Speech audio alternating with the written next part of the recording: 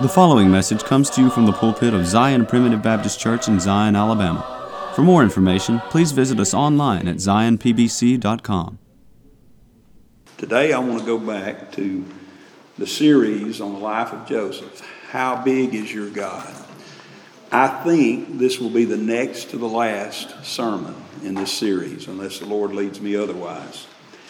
And what I want to do this morning is, in a sense, pause and take stock of where we are.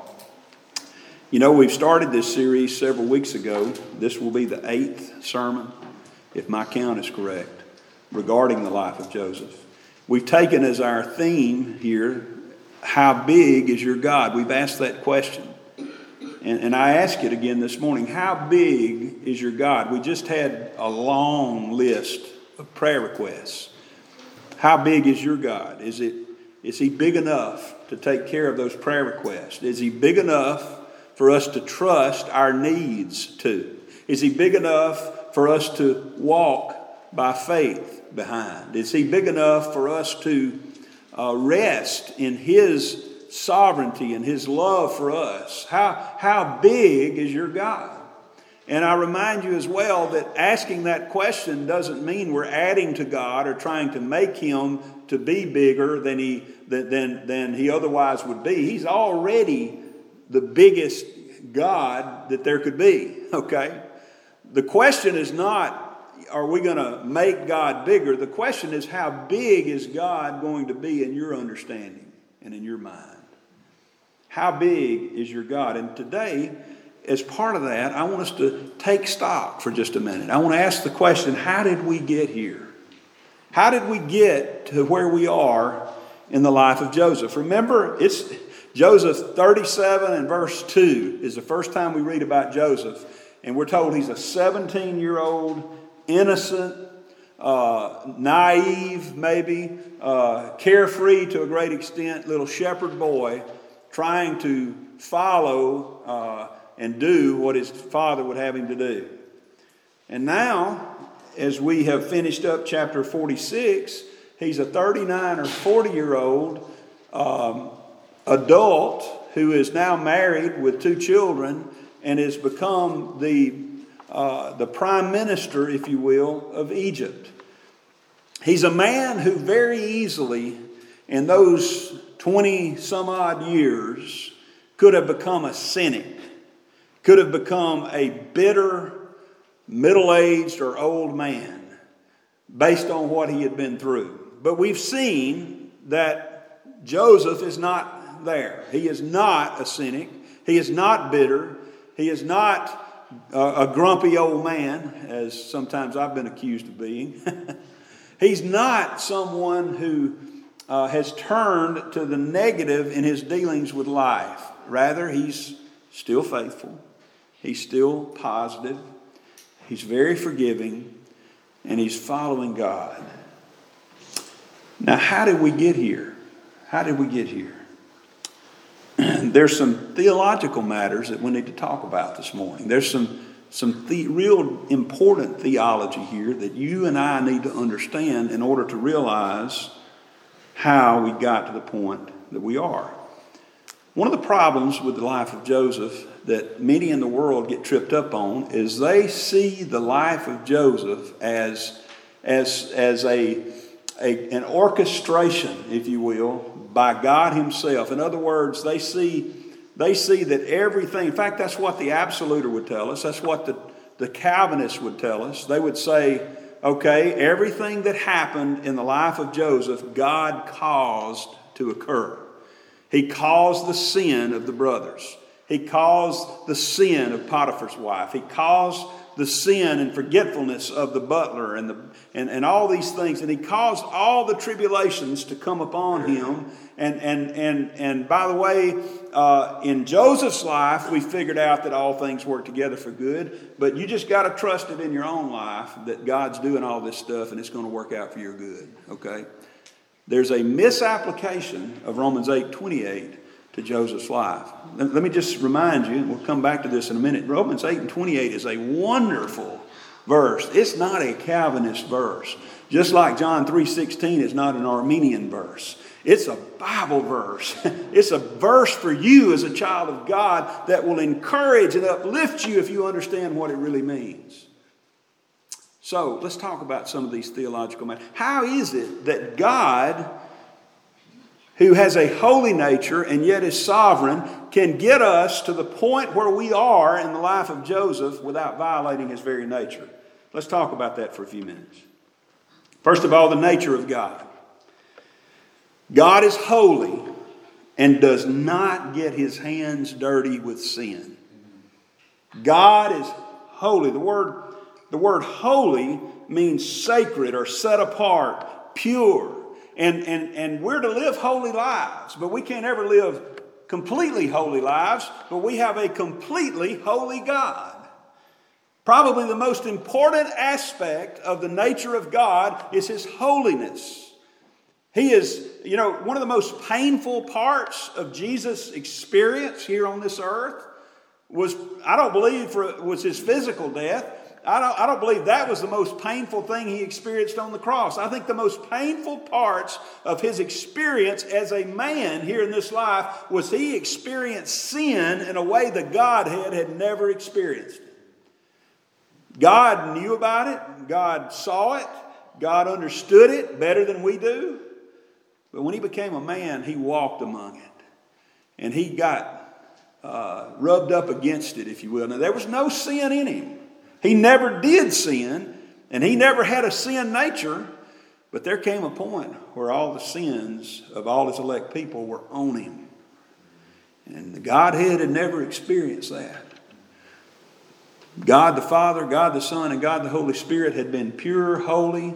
And we're told that Jesus was holy, harmless, undefiled, separate from sinners.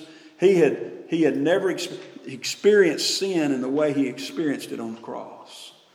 And I believe that was one of the most painful parts of it. Because as I said, remember, the nature of God is that he is holy. 1 Samuel 2 and verse 2 says, there is none holy as the Lord. There's nobody you can compare him to. In fact, isn't that what Isaiah 40 tells us? Verse 25, he says, to whom will you liken me? Or who shall I be equal to? You're not going to find another God out there to compare God to. You're not going to say, well, he's like this or he's like that. You can't do it. Because he is unequaled. He is unique. He is singular in the life of his creation, in the existence of all eternity. He is singular. There is no comparison to God.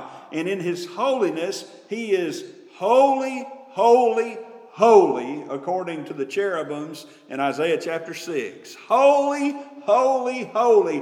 Threefold holiness for the threefold triune God. He is holy beyond any measure that man could possibly have. 31 times in the Old Testament, his name is called the Holy One of Israel.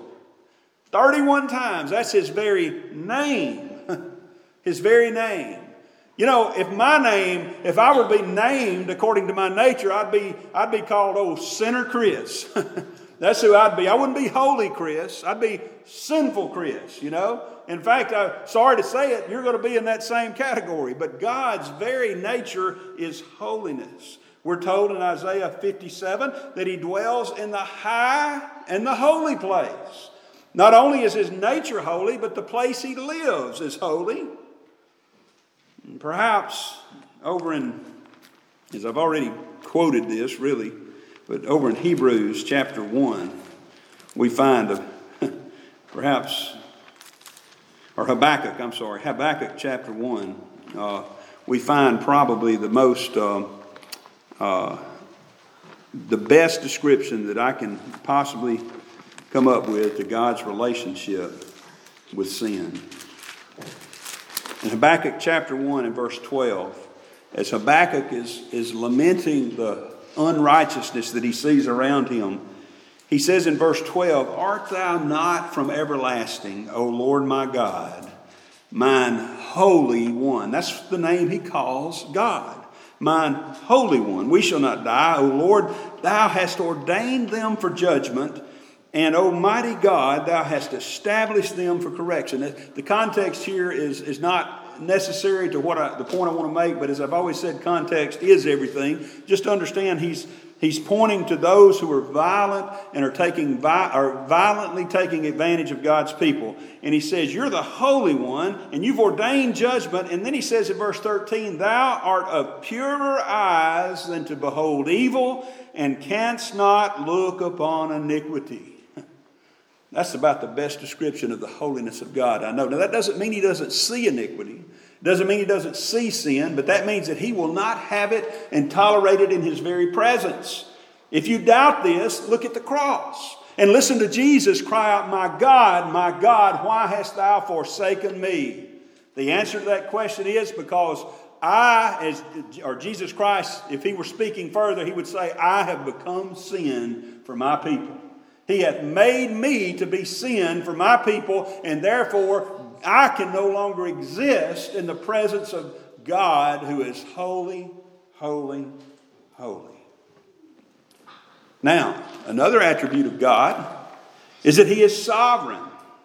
And ultimately, he is in control of his creation. Okay? You remember Daniel chapter 4? Oh, I love the statement by this pagan king who God has revealed some things to. Is he a child of God? I think probably so, but I'm not going to argue the issue with you. But I know one thing, he knew some truth, whether he was a child of God or not. Nebuchadnezzar said in verse 34 of Daniel chapter 4, at the end of the days, I, Nebuchadnezzar, lifted up mine eyes unto heaven, and mine understanding returned unto me, and I blessed the Most High. That's a pretty good name for God, isn't it? That you have people in your life, you have people at work maybe that are high above you, maybe higher than you are. Maybe, you look at the President of the United States, he's a lot higher than I am. But I'm not. But even the President of the United States is not the Most High. The Most High sits high above all, you see. In the holy place. He sits in the holy place. He is holy, holy, holy. But he's also, we're told, that he blessed the Most High, and I praised and honored him that liveth forever, whose dominion is an everlasting dominion, and his kingdom is from generation to generation. If you have a dominion, that means you dominate it, right? If you have a kingdom, that means you're king over it, right? That means you're in charge of it. That means you have some authority over it. Let's see how much authority God has. Verse 35, all the inhabitants of the earth are reputed as nothing. There's not a pope in the Vatican that is equal with me. There's not a ruler in Russia. There's not a president of the United States. There's not a priest or anyone or a preacher, anyone or anywhere else that is equal to me, because all the inhabitants of the earth, when compared to God, they're reputed as nothing. You don't know how big you are in the sight of God? Can you envision nothing? Think about nothing. It's hard to think of, really, if you think, because everywhere that you are, there's something. But think about if nothing, that's you in the sight of God. There's one place, he says, we're less than nothing. I can envision nothing. It's hard to do because we've even got air out here that's invisible, but it's still there. But in the sight of God, it's as if there were no atoms, there were no molecules, there was nothing. That's where you are. But listen, it's worse. You're less than nothing. That's where you are in your nature compared to God. All the inhabitants of the earth are reputed as nothing, and he doeth according to his will in the army of heaven and among the inhabitants of the earth. And none can stay his hand or say unto him, what doest thou? God is sovereign. God has his way in the armies of heaven and among the inhabitants of the earth. One of my favorite verses is Psalm 115 and verse 3. It says, but our God is in the heavens. He hath done whatsoever he hath pleased. I've used this comparison of myself many times. I don't always get my way. I always intend to get my way. I planned tonight. I kind of want to watch the Super Bowl tonight after services. Not during services. Don't you miss the Super Bowl? The services for the Super Bowl. We're going to have a Super Bowl here, okay? It's going to be super and spiritual and all that anyway. But I plan, I've got a plan formulated in my mind about after services tonight, what I'm going to do. And I'm excited about it. I'm looking forward. I'm going to go back. But you know what I bet you? I bet you it's going to get thwarted. Because I don't think I've watched a Super Bowl in the last 10 years that didn't have some interruption or some, the Iron Bowl or the National Championship. You name it. Whatever you plan to do, I have been interrupted so many times that I no longer have any confidence in any plans that I make. That's not God. My God is in the heavens. He has done whatsoever He hath pleased. He's done everything that He wants. Anything that He wants, He hath done it. Isaiah chapter 46. I want you to read this, and we're going to lead into our question here. Remember, we're talking about the life of Joseph. But Isaiah chapter 46, probably one of the greatest, most memorable verses to me from my childhood growing up, hearing Brother Vaughn preach over at Double Branch, is this set of verses, because it reminded me then of the sovereignty of God. And notice in verse 9 of Isaiah, we could read the whole chapter. One of the things about Isaiah that makes the scholars believe that he didn't write when he said he did. He wrote, according to his own testimony, he wrote this prophecy 50 to 100 years. I can't remember exactly the time, but it's a good long time before the Babylonian captivity occurred. But in his writings, he prophesies not just that the Persians would come, but the very name of Cyrus, who would actually come one day as a Persian king. He prophesies that, and that he would do the will of God. They say, well, there's no way he could have known that. But I agree with that. There's no way humanly he could have known that. Now, spiritually, God let him in on the secret. That's why he could write it. And that's why I believe what it says about when it was written. But anyway, he's talking about some of that. And in verse 9, he says, remember the former things of old. Now, that's a good point, isn't it?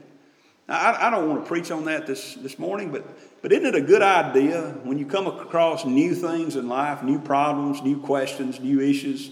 Isn't it a good idea to remember the former things of old? Some of you young folks that are in the colleges now where they try to teach you that evolution is the law, evolution is a fact. It's good to remember some of the former things of old. For example, remember that God created this world. That's about as old as it gets, right? That's about as old as you really don't have to go back any farther than that. Remember the former things of old, okay? God created this universe. He can do with it as He pleases. He created it as He pleased. He can do what He wants to. You could go back a little farther.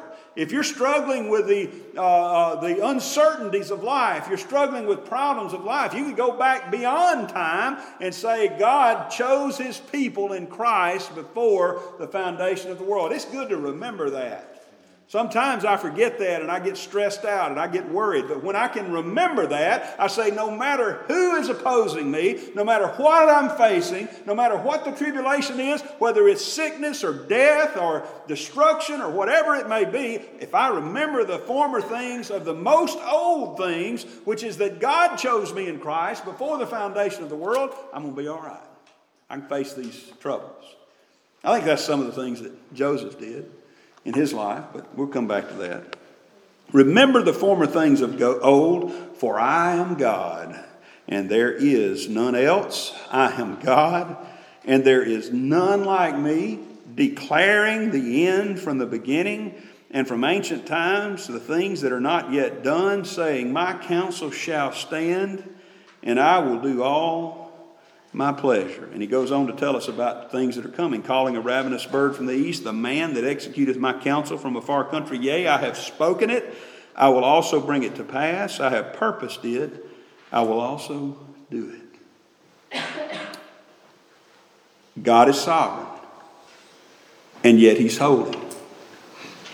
So how do these work together? Well, notice first of all that in verse 10, he didn't say determining or predestinating the end from the beginning. Right. He said declaring the end from the beginning. It doesn't mean the same thing. Predestination never applies to events, but only to God's people. You know, it doesn't even apply to those that aren't God's people. Don't ever let anybody trick you into believing in something called double predestination, that God came in like a gunfighter and he shot a bunch and he left some others alive. That's not what God did. God swooped in like a hero and he saved his people, a certain number of them, a multitude that we have no ability to count. He saved them. And the others he left to their own devices. If you want to blame anybody for hell, for men going to hell, blame Adam. Blame Adam. But notice here we have the sovereignty of God up against God's holiness. So how did we get here in the life of Joseph without God violating his very nature by playing around with sin? So let's talk about that for a few minutes, and let's talk about the providence of God. There's a difference in the providence and the predestination of God. Don't get providence and predestination mixed up, and don't mix Romans 8:28 up as a providence verse. It's not. That's a predestination verse, okay? That's an eternal salvation verse. But yet, even if Romans 8:28 is not a providence verse, yet there is such a thing as the providence of God. So how does it work that God is able to do what he did in the life of Joseph? Well, probably the best way I know to put it is this. God is a better domino player than you are. You say, what are you talking about, Brother Chris? I don't have as good an example from my own experience to use as the experience that Brother Mike Ivy related to me about an uncle of his. Brother Mike Ivy had an uncle who was absolutely the best domino player that he ever knew. Brother Mike told me about times when he was younger, his family would get together and they would play dominoes. And any time you teed up a game of dominoes, the best you could hope for, if you weren't on this particular uncle's team, is maybe a tie, and that only happened every once in a while. He said he was the best domino player he ever knew. By the time you had gone through 2 rounds, he had figured out every player's dominoes, what they had. He had figured out a strategy that he could use, that he would win, and he would win almost every time. He is the best domino player that Brother Mike ever knew.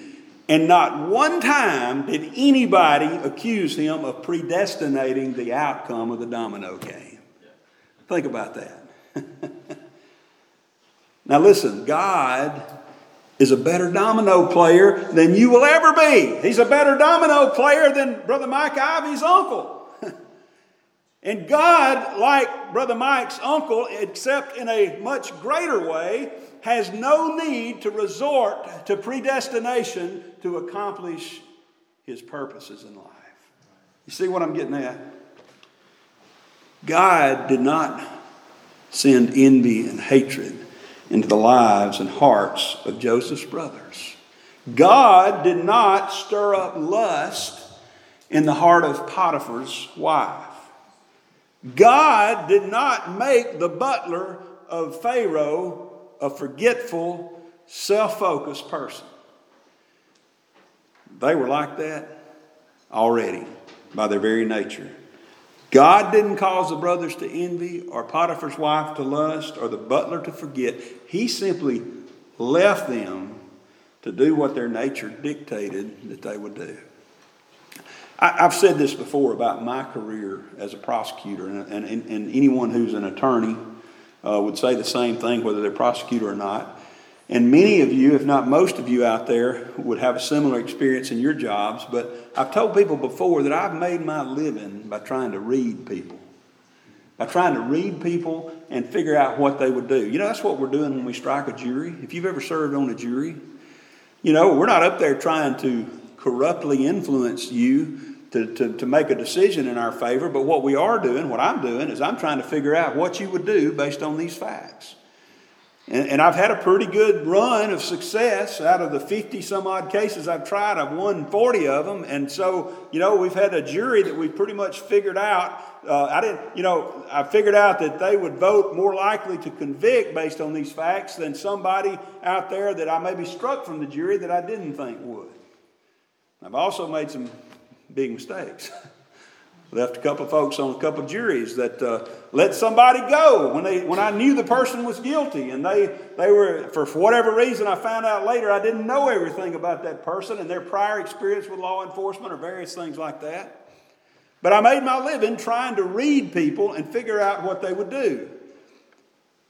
And not one time in any of the jury trials that I participated in did I predestinate the outcome, even though I won. Even though my side prevailed, you see. See, that's God in a much greater way. It's in a perfect way. God knows every part about you. He knows exactly what you will do in response to this particular set of stimuli or that particular set of circumstances. He knows what you will do if He leaves you alone and doesn't intervene. And thank the Lord, He sometimes does intervene. And helps me to overcome my human nature. See, He didn't need to predestinate them to do evil. He didn't need to stir up wickedness in their hearts. I don't have time to go into it this morning, but sometimes read about Pharaoh and you'll see where God says, I will harden his heart. And I think that occurs about 10 times. But you'll also read just about the same number of times, about 10 times, where it says Pharaoh hardened his own heart. Now, I will read you this in Exodus chapter 3. Chapter 3 is where God is revealing Himself to Moses and telling him what's going to happen. I'm going to send you down to Egypt. I'm going to deliver my people. And then He says in verse 19, He says, and I am sure that the king of Egypt will not let you go, no, not by a mighty hand. Notice God did not say, I will cause the king of Egypt not to let you go. How did God harden Pharaoh's heart? By leaving him alone. By leaving him alone and not restraining the wickedness that was in there. See, God suffers sin, but He never causes it. You don't know where sin comes from? Look with me over to James, the first chapter of James. Sin, say, well, God, if God didn't cause it, where did it come from? Well, listen to this. In James chapter 1, in verse 13, let no man say when he is tempted, I am tempted of God. For God cannot be tempted with evil, neither tempteth He any man. But every man is tempted when he is drawn away of his own lust and enticed. That's where sin comes from. I'll tell you something else, a little corollary there is the devil didn't make you do it. We always like to say that, the devil made me do it. No, the devil didn't make you do it. He may have tempted you to do it. He may have led you to do it. But the sin occurred when you're tempted and drawn away of your own lust and enticed. In verse 15, then when lust hath conceived, it bringeth forth sin, and sin, when it is finished, bringeth forth death. So what is our response to this? Well, just what is to be will be, and God's working all these things out. No, He says, do not err, my beloved brethren. Do not err. Based on your understanding that God doesn't cause sin and God doesn't stir up sin within people or within you, don't err. Don't get mixed up on that, and don't you fall into that trap, and don't you blame God or the devil or anybody else. If you've committed a sin, it's on you, beloved, not on God. Because it says, do not err, my beloved brethren. Every good gift and every perfect gift is from above, and cometh down from the Father of lights, with whom is no variableness nor shadow of turning. What does God send? He doesn't send sin. He sends good and perfect gifts. That's what He does. Something that God does, probably the best description of how God deals with sin is found in 1 Corinthians chapter 10. God makes ways of escape for us from the temptations and the trials of life. In 1 Corinthians 10 and verse 13, I preached on it some time back about how we get this mixed up. There hath no temptation taken you, but such as is common to man. You're not alone. Everybody gets tempted. But God is faithful, who will not suffer you to be tempted above that you're able, but will with the temptation also make a way to escape, that ye may be able to bear it. Now there's a lot of preaching that could be done on that, but what I want to focus you in on today is the relationship God has to temptation and sin. He doesn't send it, He suffers it. See that? He will not suffer you to be tempted. See, He's suffering a certain amount of it. He's suffering a certain amount of things to happen in your life, but He's not enjoying it, and He's not sending it. He's permitting it, and I don't even like to use the word permit. If we want to be biblical, we use the word suffer. He suffers it, okay? He also, there's such a thing as God's restraining grace, or restraining power, I should say, not grace, His restraining power. Over in 2 Thessalonians chapter 2, we read in here about a time when Christians could be shaken in mind or troubled, according to verse 2. He said, don't be shaken in mind or troubled. And he said, verse 3, let no man deceive you by any means, for that day, speaking of the end times, shall not come, except there come a falling away first, and that man of sin be revealed, the son of perdition. And he talks about how he's opposing God, and he's talking about how that he'd already warned them that. And in verse 7, he says, for the mystery of iniquity doth already work. Only he who now letteth will let until he be taken out of the way. And I don't want to go too much into the context here and all that, but I want you to understand something. That word let means restrain.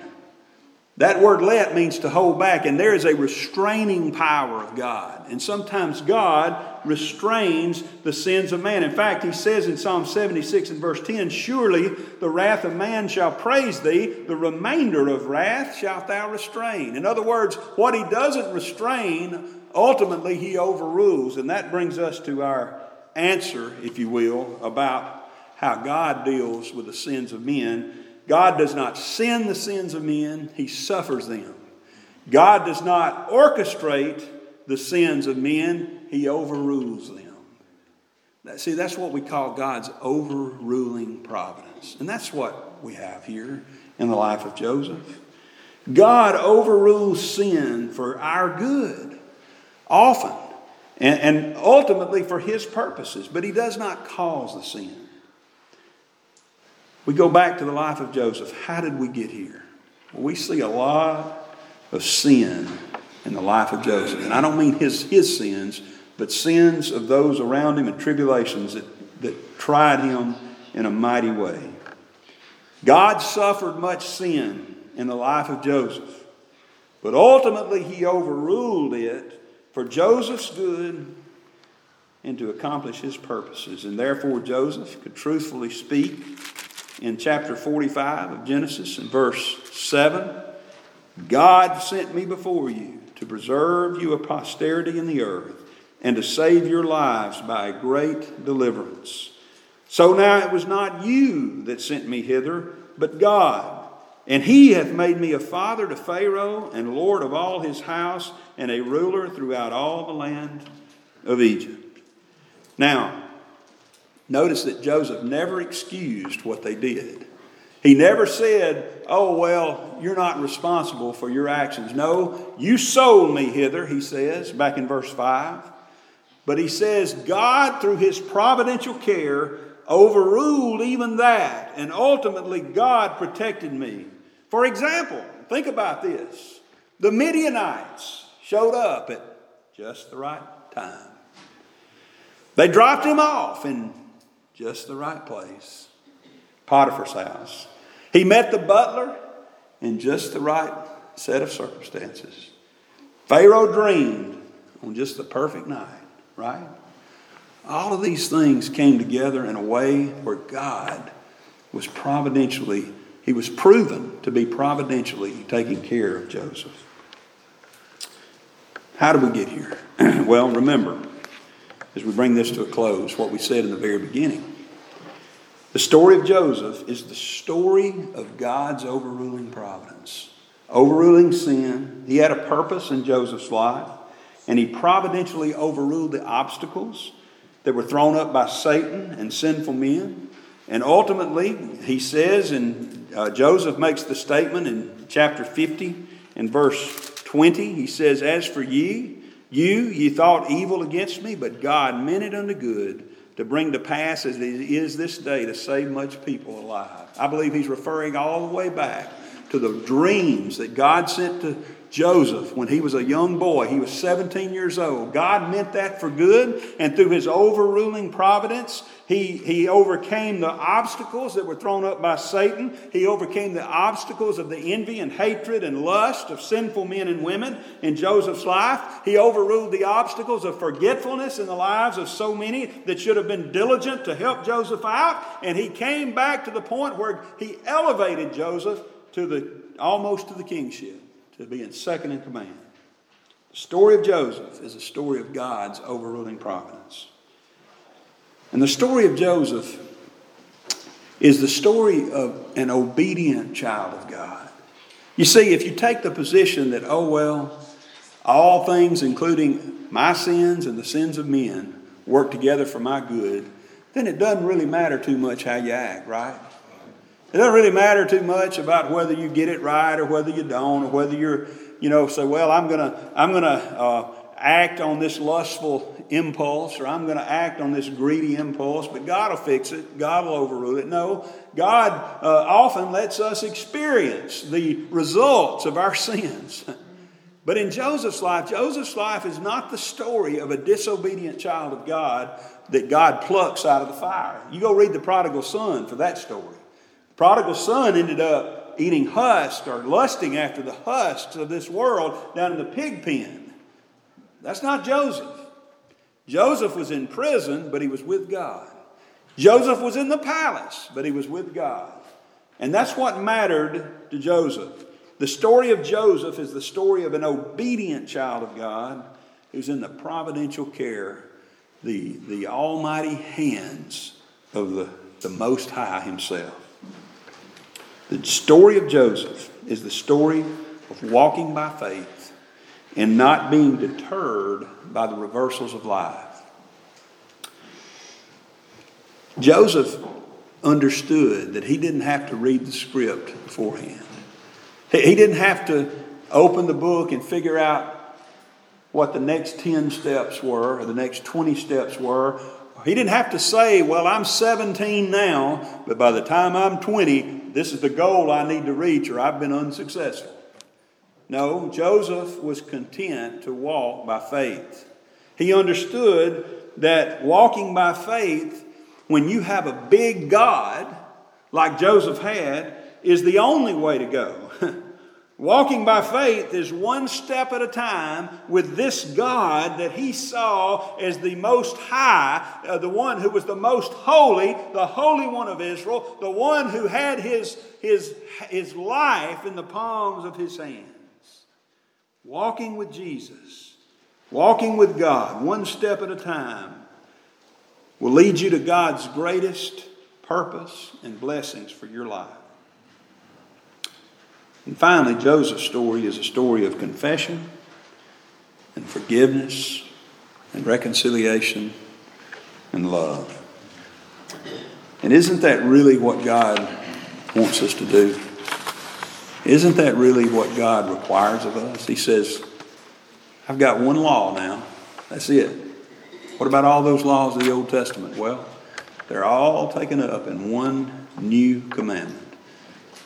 That you love one another.